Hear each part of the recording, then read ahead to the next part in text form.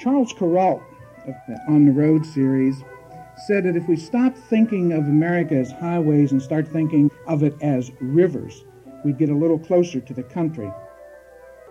And now, Talking Across the Lines is proud to present Gathered at the Ohio River, a spoken history of Wheeling, West Virginia, and its rise from a river town to a major industrial city. Written by Carrie Noble Klein. I'm sure that the Native Americans felt a very spiritual part of their lives was the flowing waters. Water is so important to life. Without it, we die. It is a life-giving stream, and that, I think, is so very elemental to the human spirit. And I think we are lucky to be a part of the Ohio as a people and as a city.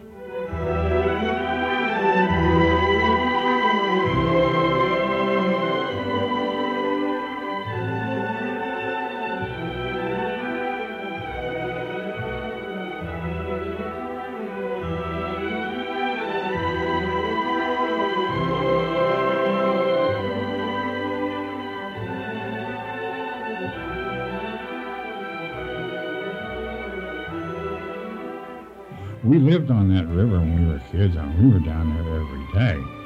We'd be down there all day, and we'd come home and get cleaned up and have dinner with our family, and next thing you know, we're all back down the river again. You know?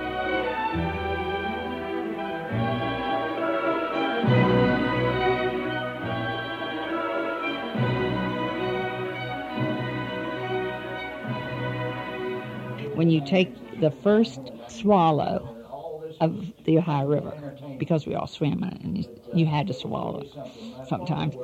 And as soon as you would swallow the first swallow, you became a river rat. So we were all river rats. And proud of it.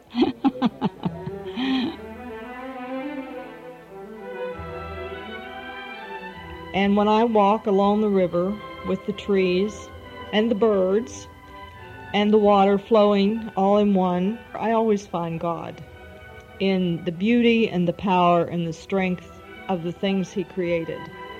And we see it from the very early hymns. Let us gather at the river. And we certainly have gathered as a town at the river. We are gathered at the river.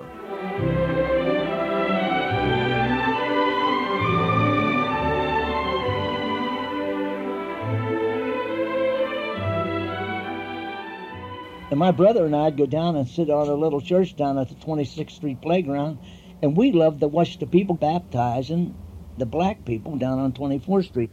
They'd take tambourines like this and jump up, and one guy even played a saw. Boy, we thought it was great. They danced around the streets and everything when they had. And an old Reverend Lester was the preacher down there. And all of us kids would sit there and watch them baptize the black people. They baptized them. They had the white robes on, and they'd dunk them down in the water like that there and lift them out. And we thought it was great, you know. They baptized them down there in the river.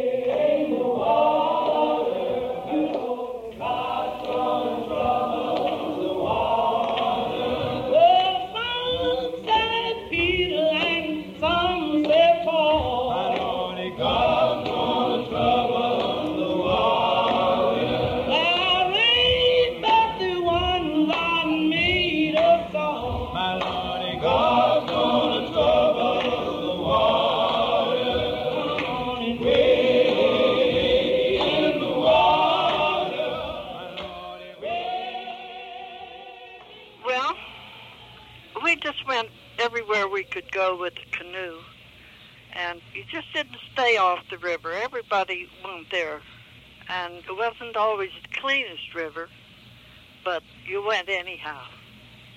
Sometimes we went with John boats. We had big John boats somebody would own, and one time I remember somebody took a Victrola, and we had music while we paddled our canoes.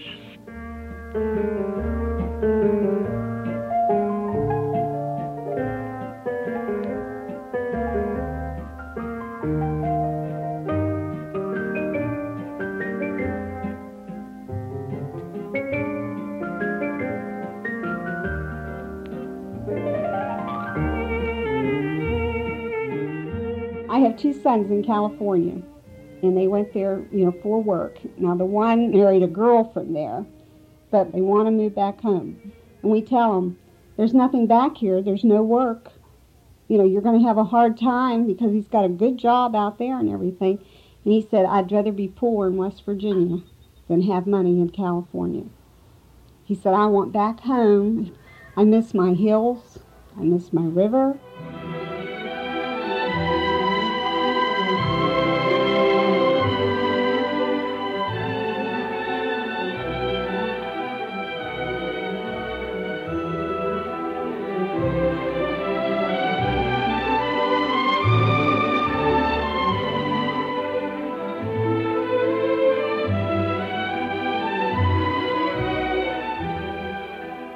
People do love water. No matter where you go, you see people around the water. Even nothing more than just to sit on the banks or floating on planks, no matter what. I mean, they're there.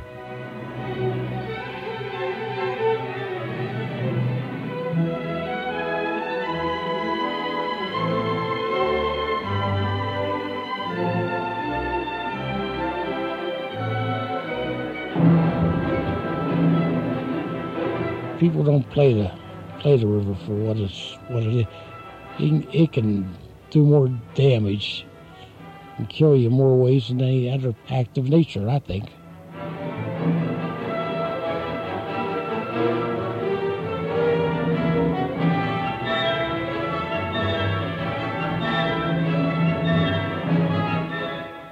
Who knows a river's temper? Who can be fearless when it rampages? The waters of the old Ohio are part of Wheeling's history. It will always be, even when we are not.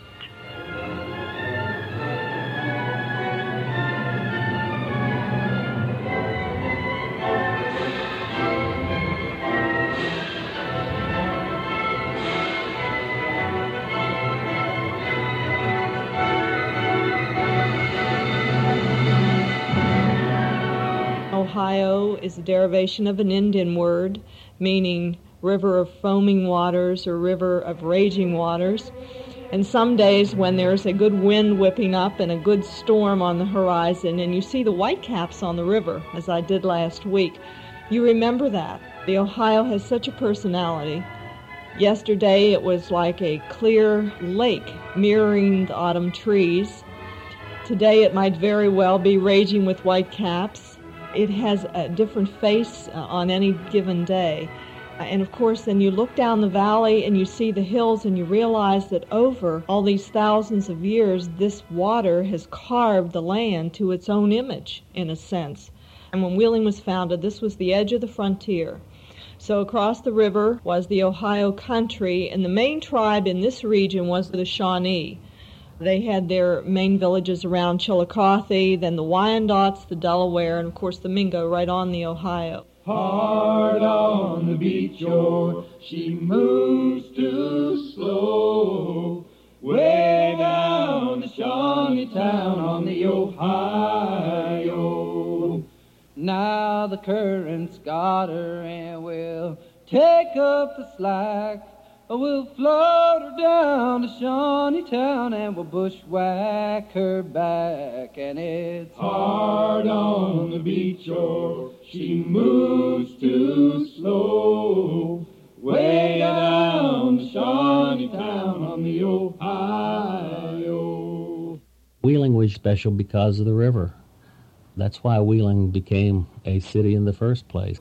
And in 1800, there were only 8 major cities along the Ohio, and we were one of them.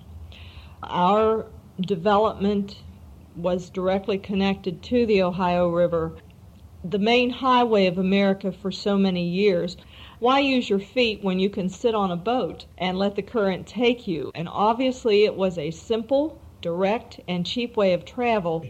And as the United States grew westward, in the early part of the 19th century, Wheeling was well placed. It was on the river. All the towns and cities that grow in the 19th century, the Chicagos, the Clevelands, the Cincinnatis, the St. Louises, and so on, all grow along some waterway. The river was what helped the cities along here become the industrial area that we were, because you could get, goods in and out of the valley. Well, everything was boated by river. We've had molasses, sugar, flour, salt in barge loads going up the river. Of course, you got down to coal and your gas and oil products and your steel products is the main thing this day and age. But, oh, yes, they've ferried big barge load of horses. They've shipped everything. Barge load of nails, of course, kegs, you name it, has been on the river. I can remember different boats pulling in and everything. My father, he'd bring us down 12th Street here and then unload the cattle here. And they'd walk them up 12th Street and take them out in East Wheeling to the slaughterhouse, which was Goosetown, see. This is as far as you could get west of the Allegheny Mountains, and eventually a lot of people got on the boats here and headed down the river to St. Louis and then went on out through Texas, and which I think is where my great-great-uncle went when he got out into the New Mexico areas. I think he came from this area, headed down to St. Louis, and headed west because he heard about oil and all that other stuff, and I'm sure like all the gold rushers and the oil dreamers, he wound up out there somewhere. In the spring of 41, he came up from New Orleans, off the Mississippi to old St. Joe on a steaming River Queen. The Missouri on a flatboat, working by and by. Just a scamp of 17 with a wild look in his eye, because he'd heard all the tales of wild spaces to the west, snow-capped mountains shining far and wide, and he knew he had to go, 'cause he could never rest until he caught the taste of freedom in that blue mountain. The Ohio River in the Civil War was important because of transportation of troops. The steamboats would come and pick up troops and take them to battles. That worked in conjunction with the B&O. Also, some boats would bring the wounded to Wheeling Hospital. It was also a boundary between a southern state, we were part of Virginia until '63, and a northern state, Ohio, a free state, a slave state. And so it was kind of a boundary for tension in those days. The river was a vehicle for the Underground Railroad. Once you got across, you were in a free state. Follow the drinking goat, for the old man is waiting for to carry you to Canaan. You follow the drinking goat. Of course, under the Fugitive Slave Act, that didn't count for much, but one side of the river you were a slave, the other side you were free. Must have been a tremendous burden unleashed once you got away from the pursuers, if there were any. So in Wheeling's history, we have that untold story of these courageous people helping the black person across the river to a new life. Follow the drinking goat. Follow the drinking goat, for the old man is waiting for to carry you to Canaan. You follow the drinking goat. The Ohio River made the difference. Schools in Ohio along the Ohio River border were integrated. The schools over here did not become integrated until after Brown versus Board of Education. Pegfoot traveling on, you follow the drinking goat. Follow the drinking goat. Follow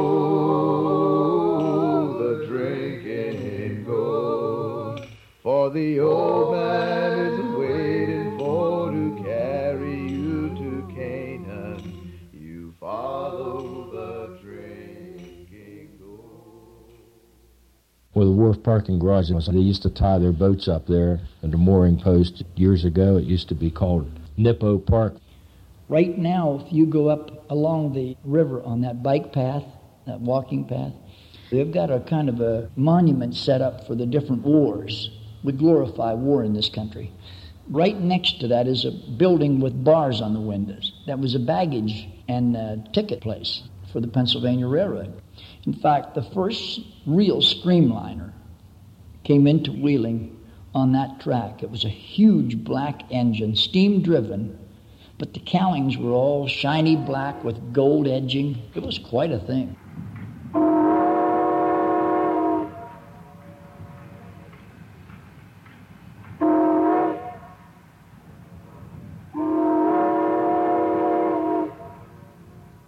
When I first went to New York in 1932, I remember going down and get on the railroad train. There was a car every night. There was one sleeping car that went from Wheeling to New York City and came back the next night. It was the same Pullman Porter that was on all the time.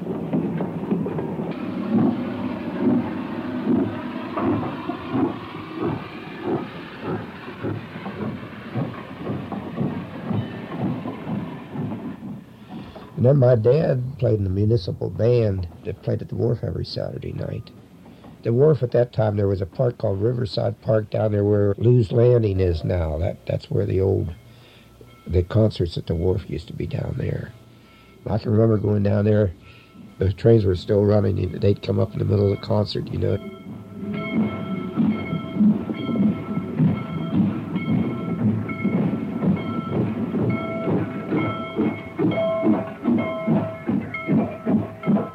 They'd have to stop and let them go past and things like that. Right near the railroad tracks was a park that ran down to the river.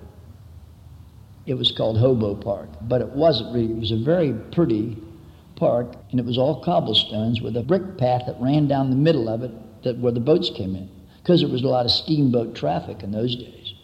In 1936, they had a race of those steamboats on the river. There was the Dixie, and the Stormy, the Virginia, the Costanza, the Meriwether, the Paragon, and they were all racing up and down the river on those boats in those big stern wheelers. It was quite a sight. And they had fireworks, of course, on the barges.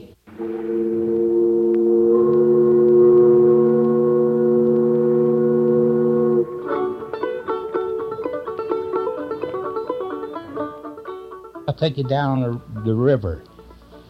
I could tell you the name of every packet. That was the ones that hauled freight, like the Senator Cordell had hauled freight like between Pittsburgh and Wheeling, see. Then there was another one called the General Wood.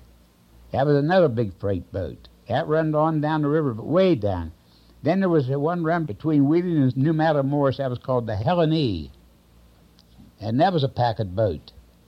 But that made a trip every day, the Helen E, down and back, see. Then your big entertainment boats would come in, like with dance floors on them. Oh, yeah. The big one that was most popular at the time was the Homer Smith. That was a big boat, used orchestra, and people go in there and dance. That was an entertainment boat. Then there was another little side wheel called the Bernie Swain. That had wheels on both sides, you know, the president instead of in the back. Then there was another one came in one time. Oh, I'll never forget. I got a job on it. The boy got sick, you know. This happened to be was a drummer. Needed somebody real quick. It was called the East St. Louis. It was a monster. Oh, it was mostly on the Mississippi. It was a big boat, big steamboats, you know. And up on the top, we used to call them calliope, you know, for steam. And they'd play them, you know. You could hear them from miles away when they'd be coming up the river. You could hear them caliope. Oh, here comes the so-and-so, you know.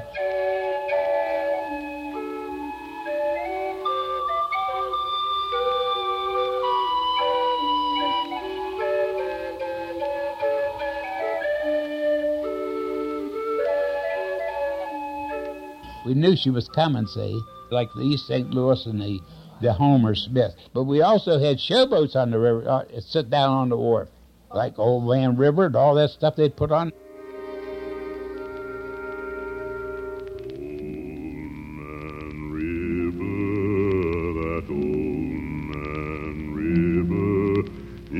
must know something, but don't say nothing. He just keeps rolling, he keeps on rolling along.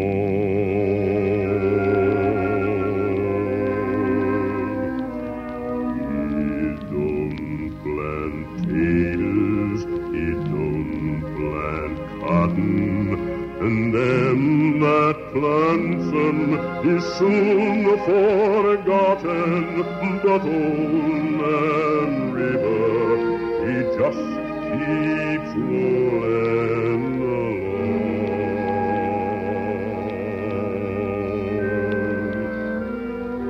You and me, we sweat and strain, body all aching and racked with pain. Tote that barge, lift that bale, get a little drunk, and you lands in jail. But I keeps laughing instead of crying. I must keep fighting until I'm dying, and old man River, he just keeps rolling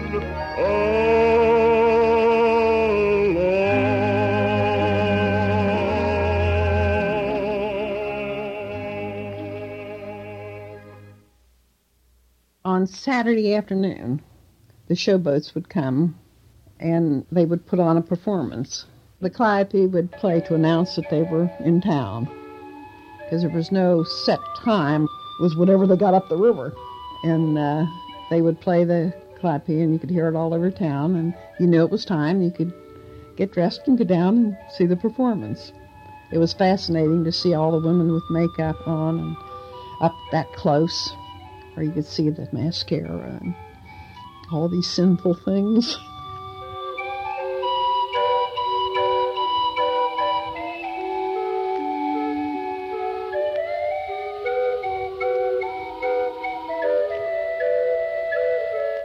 You see, in our days, the only entertainment we had was your old showboats that traveled from Cincinnati to Pittsburgh. There was about 5 or 6 of them that they put on live plays.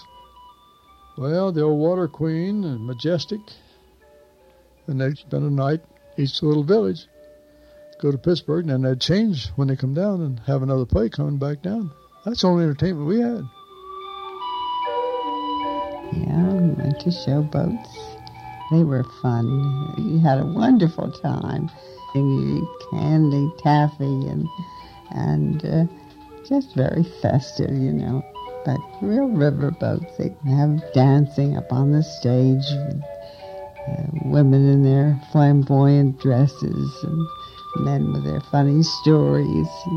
It was a lot of fun. Today, the steamboat is no more. Oh, there's excursion boats on the river, but they're not the true steamboat. They don't run by coal anymore. They usually run by diesel. And the true steamboats have been relegated to either floating museums, showboats, or restaurants. We have a lot of boats that try to mimic steamboats, but the true steamboat has slipped away. It is gone. Then the men did it all. The old saying is, them days they had wooden barges and iron men. Now they got iron barges and wooden men. But it's all a fact of history. It comes and goes in a cycle. The flatboats were tremendous. With the current, it was harder coming upriver. Grandfather Prince would take a load of whatever he was taking all the way down to New Orleans and would have to come back either by a horse or walk back. And he did that. It was harder coming upriver, and of course that's where the steam engine comes in. How important that must have been to really open the river up to true navigational trade.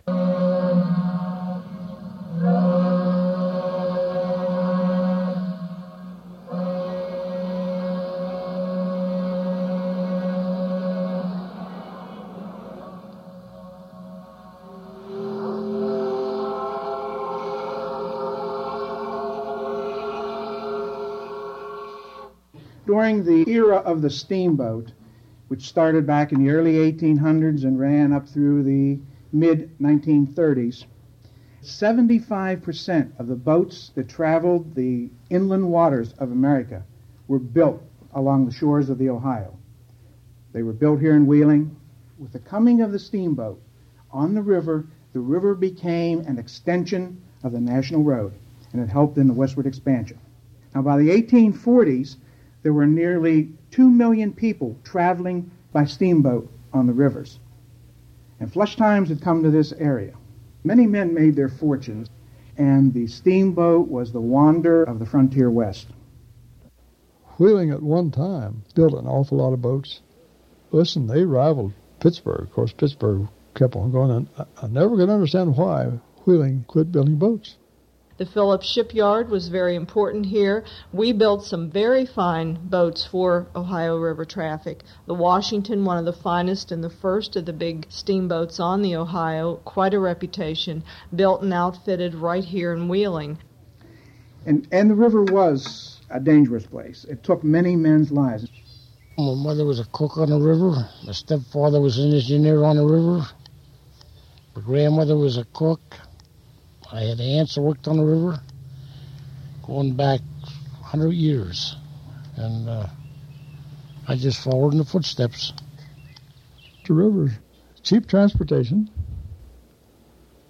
I loved it. My father and grandfather had a ferry boat at the Thayer Sage, which was 12 miles above Huntington.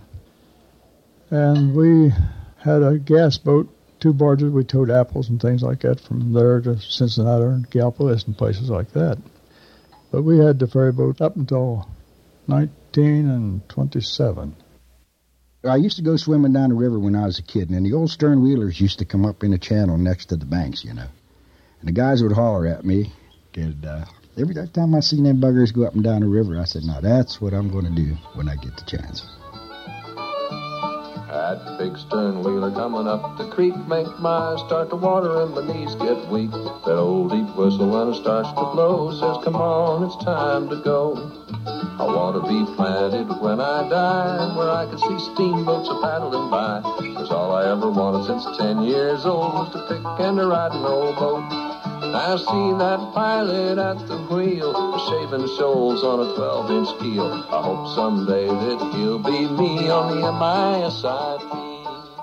But you see, floods, there's always something. Get in trouble with the boat, you won't have enough power. Seen a freeze river one year. For 21 days, we laid in the ice. We couldn't move. Every time you start up, you'd take your wheel right off. A job like that is hard on family life because the amount of time you spend away from home and stuff like that. And it's not the easiest job in the world.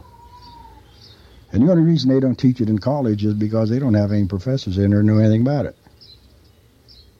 The money's good. Stress, these people don't know what stress is, man, out here in this world. You think just because their car breaks down, they got a lot of stress, they ought to try getting on one of them when the engines go out. Steering goes out, high water. It happens all the time. You know, because a lot of them tows there, you got $20 million you're sitting on, and they don't want that wrapped around a bridge bear. The company's pretty particular. My dad was never known to shut down the ferry boat in windways. All the rest of the ferry boats did. Dad wouldn't. That's the way I was raised. Well, the rougher it got on the river, the better I liked it. Every time we went out, it was a rough time. Back in, it must have been around 55, 56, Pennsylvania had a big mill up there in sulfur. The sulfur was terrible.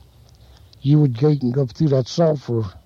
You had to put men out on the head of the barges because you couldn't see for about 2 miles.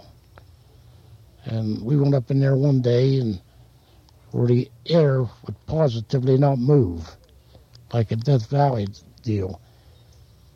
We got up in it and couldn't get out. Couldn't see the lights on the boat. You couldn't see nothing. About 3 days after that, our pilot died. And I think it was 127 people in that town died from that thing. It was the North Steel War Mill.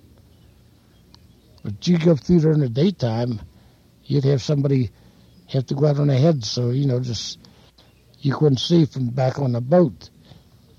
Which in them days, you'd have 3 standard barges that are 175 foot apiece, so you're 425 foot back from the head. That's the days before radar. The older pilots, they had no radar. And the only way they knew another boat was out there, they blew the whistle every so often. Know somebody else out there in the fog. But them fellas knew the river. Why they wasn't on the bank all the time, I don't know, but they could run in fog. Of course, now you've got radar. It helps all your boats now. But the old pilots, all they had was your river lights, the government river lights, and very few of them, and their knowledge of the river. They knew every sandbar. I think they knew every rock in the bottom of the river. There's a light at the river, a light at the river. There's a light at the river I can see. My Lord will stand and hold in his hand a light at the river for me.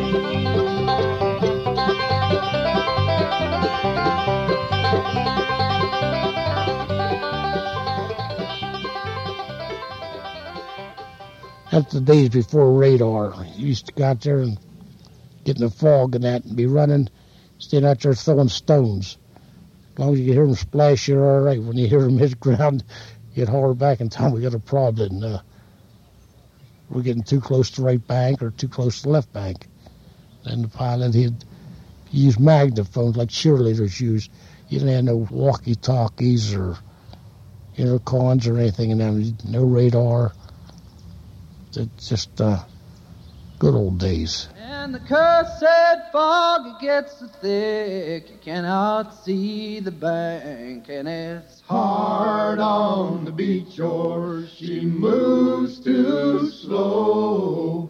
Way down the Shawnee Town on the Ohio. They took all the fun out of riverboating. Now you got cellular phones, radios, fax machines. Yeah, the old days, all you had was an AM radio, and I just tell you, I'm sorry, I can't hear you, breaking up on me, Go do what you want. And listen to the music in the air. Turn your radio on. And heaven's glory shout. Turn the lights down low. And listen to the Master's radio. Get in touch with God. Turn your radio on. Well, I had my own boat, Virginia. The one I had was built in 1923. And I worked there right up until about 58. And I think I was the last operating sternwheeler around this area. The sternwheelers we're talking about quit operating in early 40s because these diesel boats didn't start making their move until mostly right after World War II. So diesel really improved it. I mean, picked up a lot of speed. You took a lot of horsepower and compacted it into small units, It's not as powerful as the old steam was. Because if I remember right, that old Sprague, that thing could push 100 barges. Diesel was in operation when I started on there. You had to do it in order to compete. And now the boats are fast, and as they went ahead and developed, naturally they got bigger and more powerful. And I think the last biggest one they made was either 10 or 12,000 horsepower. Back in my days, we had the packet boats. All your farmers had apple barrels that time, which held 3 bushel apples. And they would bring all their apples to Riverbank. And your packet boats, when they saw apples laying there, they'd come in, pick them up, take them to Cincinnati to storage. Oh, they would, if 2 of them saw them at the same time, listen, they would run together, trying to get there first. And at nighttime, some of your old farmers up along the river, if they hung up a lantern, the packet boats knew, come in, pick up what they had. And it's really a fascinating business, when you really get down to it. How you can move all that weight. Just a few hundred horses. You tow everything out there. coal, sand, gravel, you tow chemicals, you tow petroleum, you name it, they tow it. Because it's the cheapest way to travel. So much per ton per mile is the way you figure your cost, you know. And the last time I had to figure cost, good Lord, it was only about 2 cents per ton per mile to move all that. So that's cheap. All the bottom of your packet boats were for livestock. Your next floor, of course, was your passengers. Then you had your deckhands, and they were treated like animals, really. I have seen the old mate stand out on the end of the boat with a blacksnake whip, and if they didn't move fast enough, he could just peel the hide off of them. He was good at that whip. Been on the river for, I guess maybe 34 years. He started out deckhand, retired as a captain. My dad, he worked at Weirton Steel. The only time I snuck in to see him one time there, and they caught me, and he brought me home and tanned my hide with a razor strap, and never been back in the mill since. What a mess, man. Hot. Steel, sweat. Wasn't my kind of work. I think that's what impressed me. Stay out of the mills. I worked maybe a year in a steel mill and a year maybe on a railroad. But that always went back to the river right away. I just liked the river. I don't know, it's just a good, clean life. The money was pretty decent. So I made like Mark Twain, you know, where I can get out there and cuss and steer and cut down the human race. And hey, now I know where he got his philosophy. He was my idol anyhow, Mark Twain was.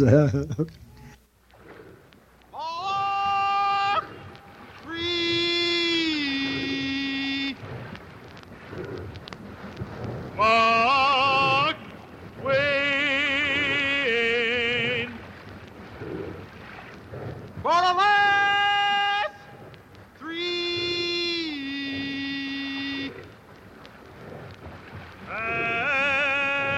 Twain.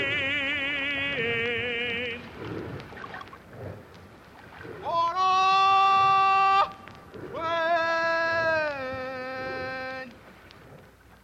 There's not too many driving you. My son, when he got out of high school, there was no college in his books. And he went on the river, and he's 42 years old now, and he's never been off of it yet. That work leads to longevity in a way, too, because you're on there usually, if you're working a 6 to 6, you've got pretty reliable equipment. You sleep approximately 10 hours a day. You eat 3 well-cooked meals every day. And you get exercise. There's no bars to stop in, no beer joints. The air's usually pretty good out there. Where does an old-time riverman go after he's passed away? Does his soul still keep a watch on the deep for the rest of the river days? Does he then come back as a channel cat, or the wasps that light on the wheel, or the birds that fly through a summer sky, or the fish swimming under the keel? Where's an old-time pilot go after he stood his last watch? Riverboats was the last bastion of freedom in this country. Smoke, cuss, chew tobacco, do anything you want to, as long as you do your job. No wonder Mark Twain was so successful. I mean, he just took all those characters that he ever knew and just made them into stories. And it's just something that everyday people don't run into. You know, and the language and the things that happen. Really fascinating. Because, I mean, you work in a steel mill or something like that. Now, what kind of a story can you write about a steel mill, really, you know?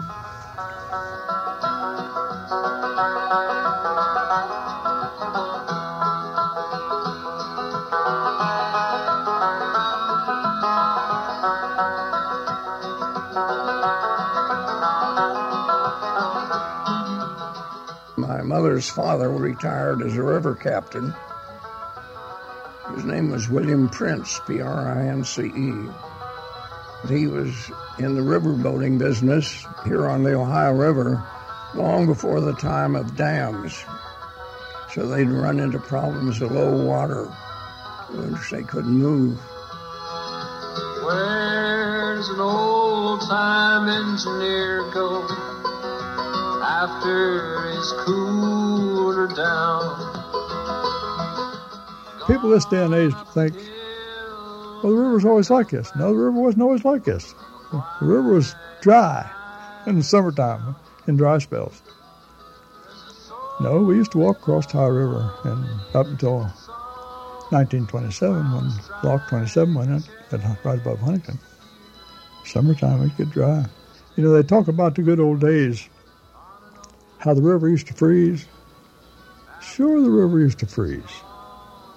Wasn't bigger than a good-sized creek.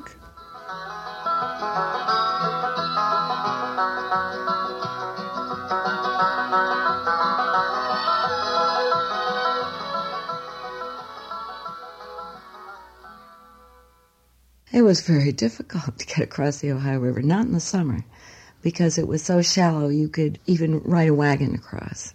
There's an illustration of cows in the middle of the river, and the water's only halfway up their legs. Oh, yeah. Yeah, you could skate on it years ago, yeah. The cars would go across it years ago. You could go get cars across it. That's way back, you know. See, the river wasn't as high then, and it wasn't as deep. It's just been dredged and everything, too. Oh, it would freeze solid, and the boats couldn't go up and down. No, oh, yes. Not only that, I remember many people telling me about walking across the river in the wintertime. Some of the kids in high school, they got to school earlier because they could come across the river and didn't have to go up and come across the suspension bridge. It's, of course, today a more controlled river. Each pool between the dams is stationary 9 feet. And I remember one newspaper article I read, and I believe it was 100 years ago, 1895, where the river was 2 feet. You could walk it. Of course, you couldn't put any boats in it then, and you can imagine what that did to river traffic. Or in the winter, when it would be so low, it would freeze solid, and you could walk across it. I'm sure for the children that was wonderful. If you had an old sleigh, take the horses out, if you could skate on it. But again, to lose the channel, to lose the river that could carry the traffic, you could not depend on the river in those days, and so you shut down in the winter months. You shut down sometimes when it was so low. The barges that you see out on the river hauling the coal, the government dredges that out. They dredged them out, and everything, the locks, all that kind of stuff was done with, taxpayers' money. The rivers changed too. They used to have these little flood control dams every so often, but these dams now, they have a far cry. There used to be 200 dams. They've been replaced by 50. When I first started Lock 12 in July 1930, we had 160,000 ton a month. That was a big month. Now you're running 2 million. So there's a big change in the Ohio River. Grafton, West Virginia was your first flood control dam, built in 1936. And it took years to get your flood control dams because you fought everybody. Nobody wanted to move. You covered hundreds of thousands of acres of valleys for this, which mean that the government had to relocate so many people. One of the things about a river is it does what it wants. And so through the years, there have been mighty floods on the Ohio, and we live here by the suffrage of the river. Didn't it rain, children? Rain, oh my Lord. Didn't it, oh my Lord, didn't it rain? Oh, didn't it rain, children? Rain, oh my Lord. Didn't it, oh my Lord, didn't it rain? Well, My great-grandmother died as a result of the 1884 flood. The family came back from Ireland in 1884. A lot of the Irish settled in South Wheeling in a little neighborhood down there. And right off, they were hit with a very large flood, the 1884 flood. And I think the working class, a lot of them settled in South Wheeling, which of course was in the floodplain, and so they were prone to get the water.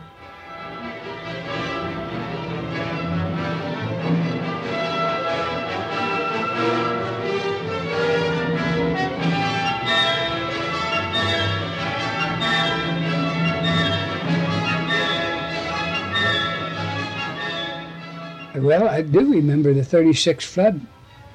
At that time, I was working for Valley Camp Coal, and I do remember rowing up Market Street in a skiff. It had to be about 2 o'clock in the morning, and we rowed up Market Street, and to miss a traffic light, we had to duck our heads. The water was that high, and we decided it was too much of a current. When the river crested at 57 point something feet, I was at the end of the suspension bridge on the island side with cap lamps, and I couldn't get any farther. The only thing that was sticking up was chimneys and a few roofs of 3 or 4 story homes over there and church steeples. And there were women trapped on the attic of one of these 4-story homes, and they had the window open screaming for me to come over and get them. Well, I couldn't go over and get them. The current was too swift, and then they were too far away. Lifeboat, let me in the lifeboat. It will stand a raging storm. Take me in the lifeboat, let me in the lifeboat. It will bear my spirit home. When I think back to the 36 flood, my thoughts go to the people, how they reacted to each other. You could live next door to someone and never know their name for years, and then after that flood, you knew everybody, and everyone knew you because everyone was helping everyone. When I first moved to the island, I thought, well, we ain't going to have no more floods, and it started. Well, I moved on the back river. I wanted to be a nice neighbor to my friend, and his tanks broke loose on his trailer, see? So they come down, and I thought, boy, I'm going to save him. So I had a boat. I always had a boat, you know, an old John boat. So I went out and pulled the tanks in, tied them to my back porch. And I told him, Red, I says, I got you don't need to worry about it. The next morning, I look up, my boat was still there, but the porch went down the street with his tanks on it and knocked my neighbor's fence down. My brother and I sat through the afternoon and looked out the front windows, looking right down into the river, and watched it get higher and higher, and watched objects come down, chicken coops, houses, livestock.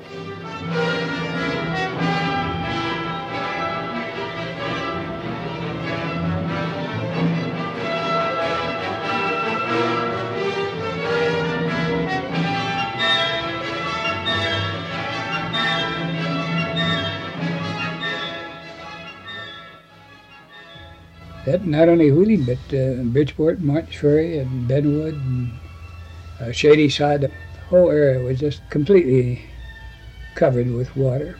It's just hard to believe that that much water could exist.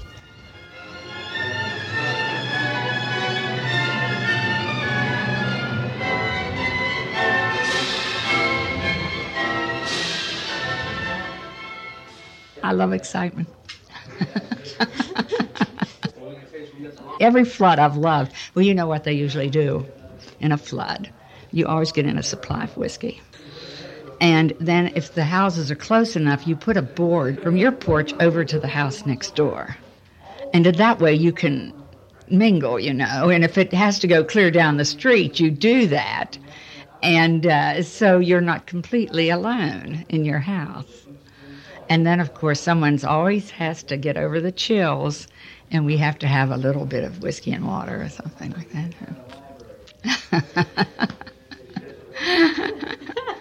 And you have to have the deck of cards ready. You have to just while away the time.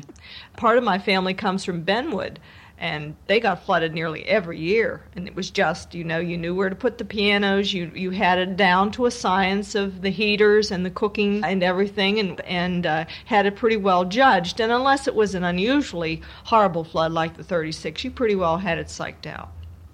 So you were flood professionals. You have people over in that Wheeling Island that get flooded all the time, and you think, why do they stay there? Why do they live there? But see, that's their home, and so they just do. But since the new dams they put in and the new lakes throughout the state of West Virginia and Pennsylvania and Ohio, it's helped tremendously in checking the water and keeping it in bounds. And they tell you, that there'll never be another flood like the 36 flood since they put the dams in. But we've had some pretty good floods, so I guess the dams can't control that altogether. When it rained 5 days and the sky turned dark as night.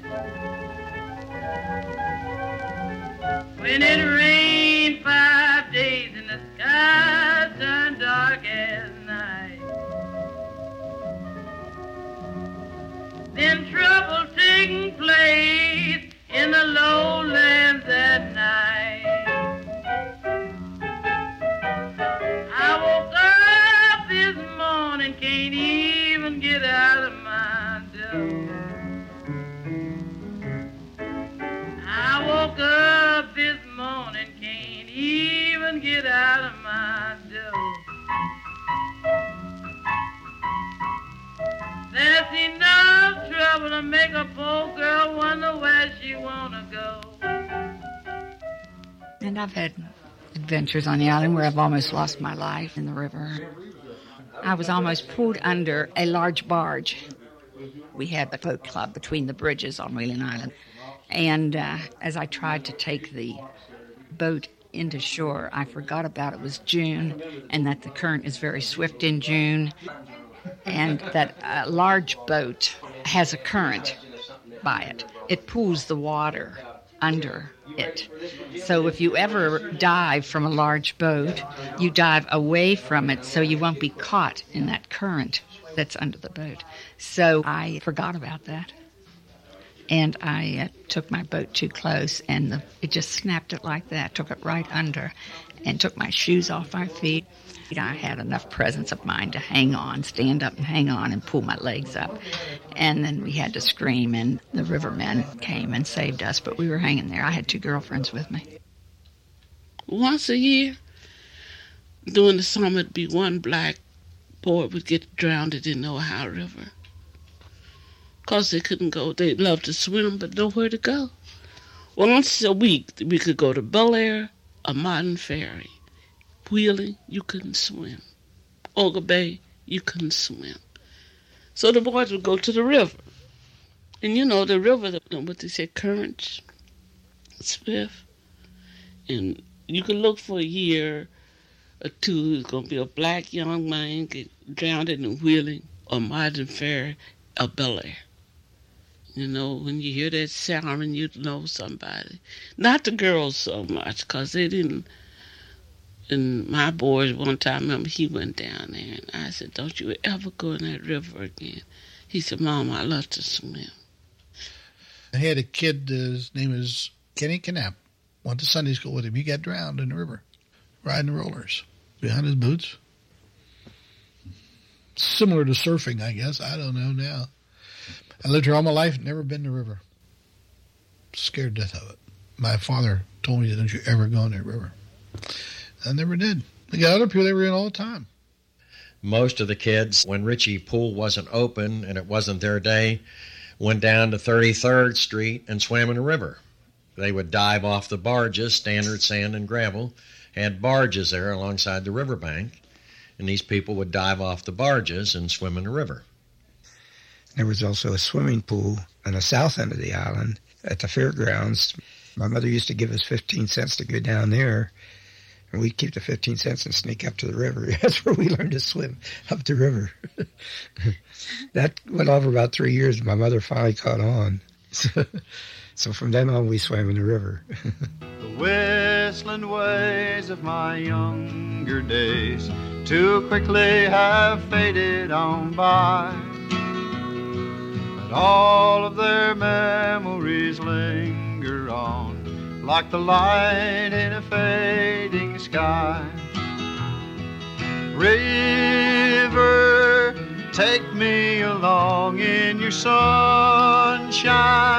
Sing me your song, ever moving and winding and free.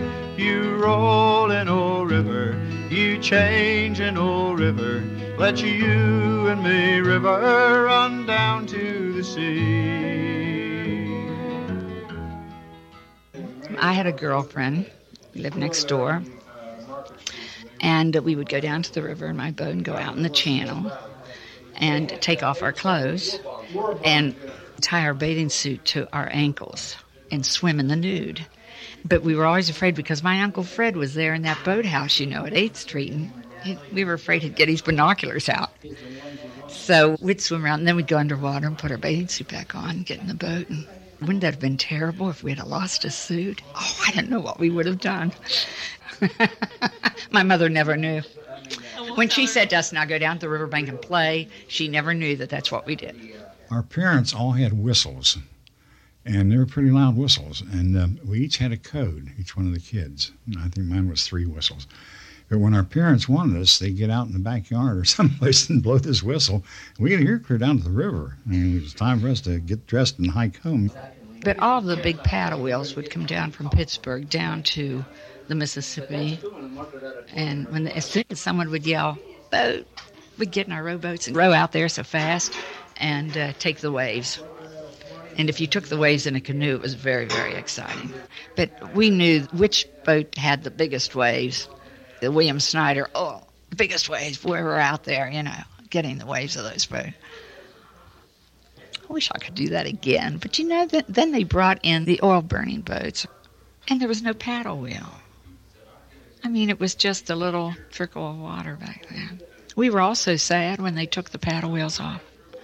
It's just part of our life gone, But the fishing on the river, some of the things you get out of the river, you can't believe it. I'll never forget down the mouth of the creek, this old black guy, and he showed me how to fish. He says, I'll show you how to fish, sonny. You're doing it wrong. He said, you take a piece of shrimp, he says, now put it under the rock, and don't you come back for 2 days and pick that rock up.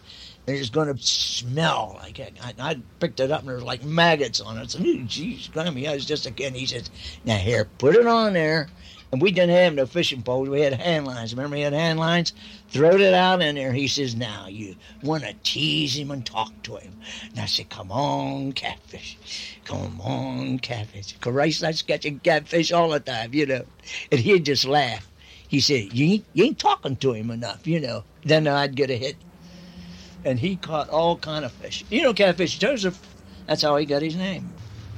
We went up to Coleman's and bought a half a pound of green shrimp. Take a little piece of it, put it on the hook, toss it in the river. And then hope.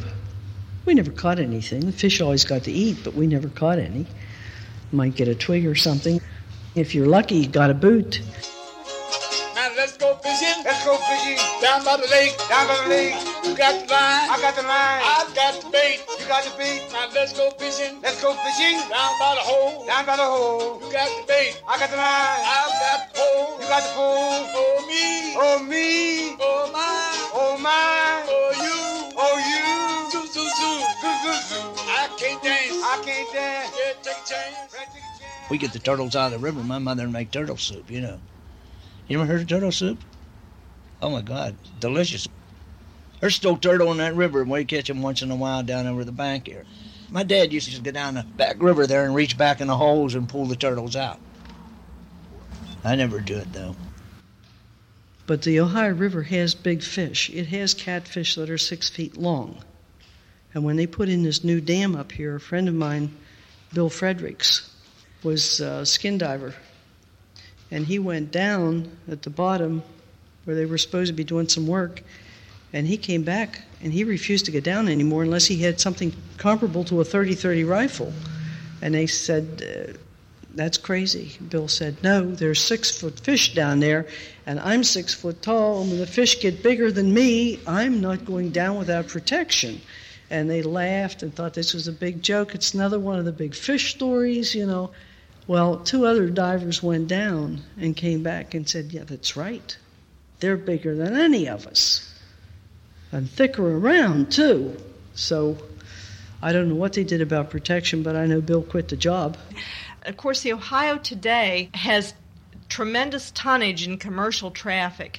I understand it's even more than the Great Lakes, the Ohio River. And yet it's also a recreation area. Of course, we have seen the pictures on Belle Isle Beach, where we had a sandy beach over on the island, and the people would go on the summer days in the high Victorian area and swim in the river. I don't think as many might swim in it anymore, but certainly the joy of life that the river gives harkens back to an earlier time.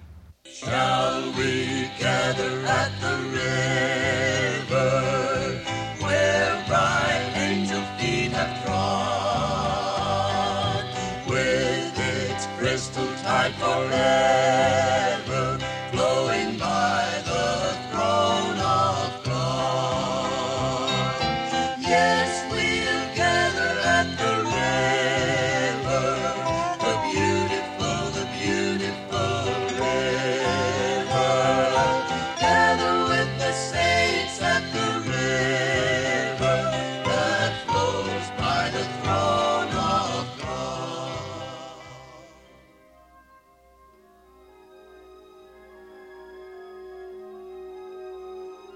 You've been listening to the voices of William Klettner, Margaret Brennan, Ernest Bentfield, Hazel McKeever, Jean Long, Jane Sivert, Martha Huckel, Don Salakovich, Frank Snyder, Pat Cassidy, David Javersack, Lucian Beckett, Ron Hobbs, Ann Thomas, Tom Griffith, George Thomas, Jack Waterhouse, Earl Summers, Bud Hess, Ann Norton, Buddy Rybeck, Henry Schrader, Beverly Flutie, John Hunter, John Kirshner, Bill Newland, Frederick Reichenbach, Hollis Hackathorn, Easter Pitts, Richard Millard, Jack Fahey, and Mary Lou Henderson.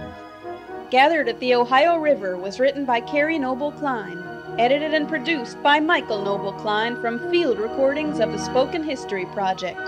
This is a production of the Wheeling National Heritage Area Corporation. Charles Flynn is the executive producer. For Wheeling Heritage, I'm Carrie Klein.